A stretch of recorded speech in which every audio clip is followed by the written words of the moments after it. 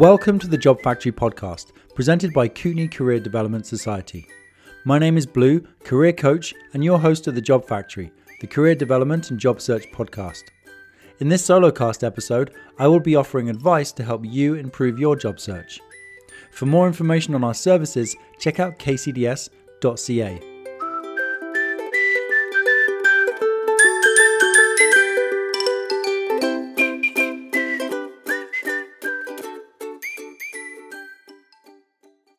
Hello and welcome to another Solocast episode. This week I'm going to talk to you about how to choose the right resume format.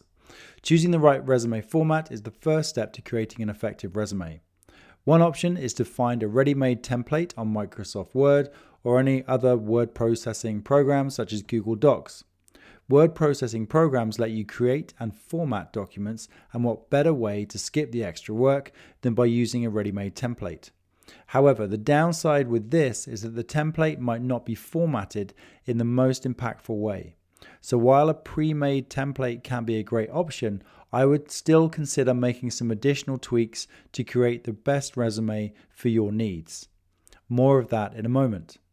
First, what kind of formats are people using? So typically there are three formats: chronological, functional, and combination. If you're searching online for information about modern resume formats, you may see a fourth one listed, which is targeted. However, I believe that all resumes, no matter which of the three formats that you use, should be targeted to the job you're applying for. So let's look at the three main formats one by one, and then consider which format would be best for you. So first, the chronological. This is the traditional old school resume that focuses on your work history. So employers like this type of resume because it is familiar and it is easy to skim read and clearly shows your related work experience. So it highlights the fact that you can do the job that you are saying you can do. Chronological is great for people that are in trades or when there is extensive related work history. So how do we lay that out? At the top of the page, you will have your header. So your header, or your headline as I like to call it, is your name. Then you have contact information. Potentially you may add a LinkedIn account or maybe another social media profile that is going to help promote you. Also, consider a professional title just below your name, such as registered nurse, customer service professional. You could put retail specialist. Claim a title that matches the job you're applying for. Then a typical chronological resume would have your work history listed in reverse chronological order. That means the most recent job is listed first, then the one before that, and so on. A good rule of thumb is to go back maybe 5 to 15 years, depending on the work experience that you have. The other sections you will then list will be education, qualifications, accomplishments potentially, and then references. How you lay that out and where the education goes, where the qualifications goes, that will really depend on the job. For example, if education, let's say you have a PhD as a biologist and you're going for a job as an environmental consultant, then you would want education to be at the top of the resume. If it's not so applicable, potentially you may put that lower down, maybe even near the bottom.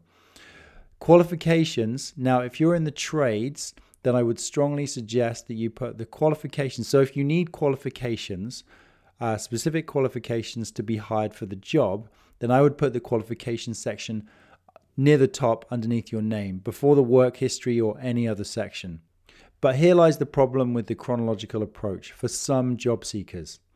If you're transitioning careers and your work history is unrelated to the job you're applying for, a potential employer may not be able to connect the dots without further research into your background.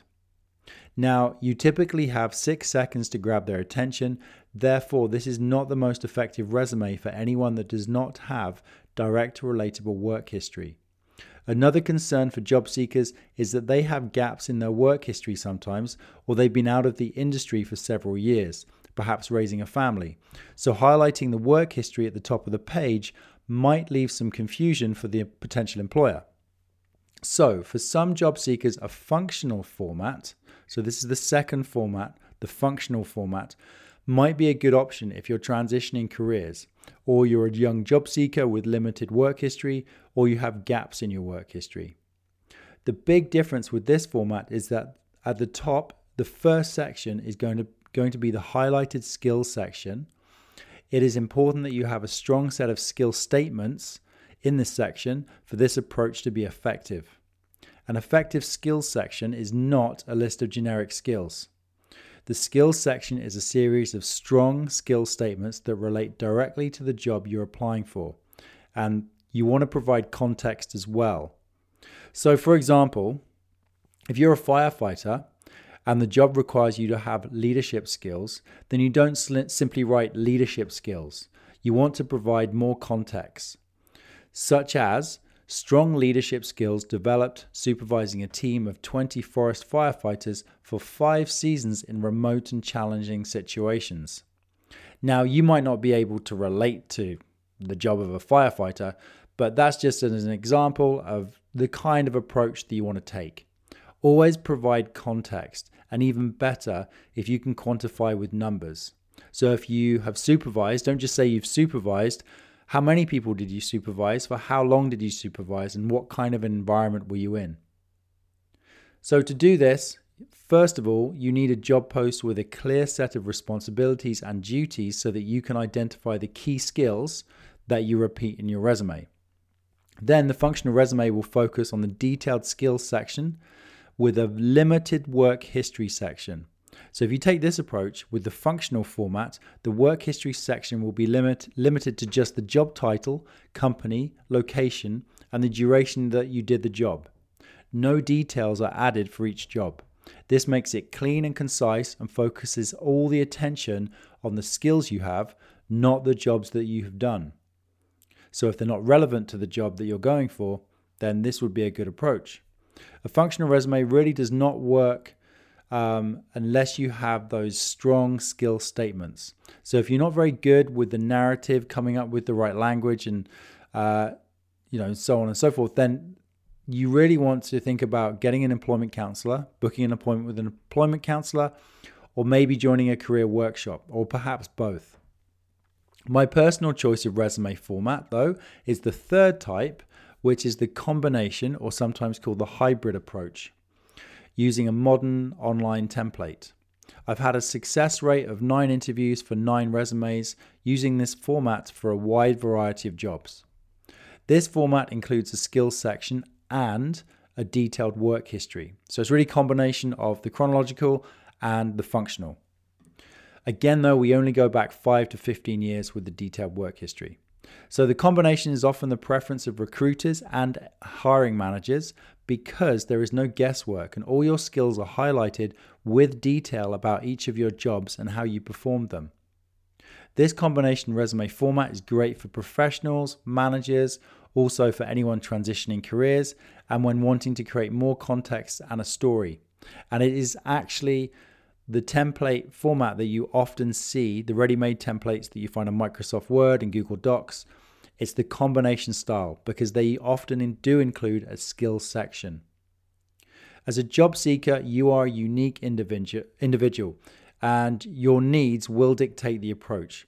So for example, the resume needs of a construction laborer are very different to a graphic designer, and they're both playing to a very different audience. So in summary, a chronological format is great for some people in trades or when there is extensive and related work history. A functional format is good for transitioning careers or for young job seekers with limited experience and or when there are gaps in your work history. So ultimately, you need to have a strong set of skill statements for this format to be effective. The combination, the third style of format, is great for professionals, managers, anyone transitioning careers.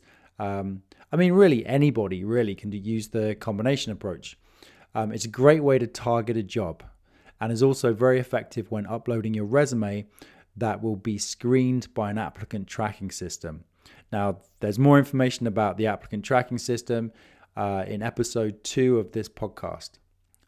Now, when it comes to the resume templates available with word processing programs such as Microsoft and Google Docs or an online resume builder, consider changing the headings and putting the most impactful information at the top, whether it be the skills section or the work experience section. make sure that it's going to have the most impact for the job you're applying for. The key information should be highlighted in the top third of the page with clear headings and concise information in bite-sized chunks. And make sure you target the resume for the job you're applying for. Thanks for joining us for this episode of the Job Factory podcast. Subscribe now and make sure you don't miss our next episode. For more information about our employment services, please go to our website at kcds.ca.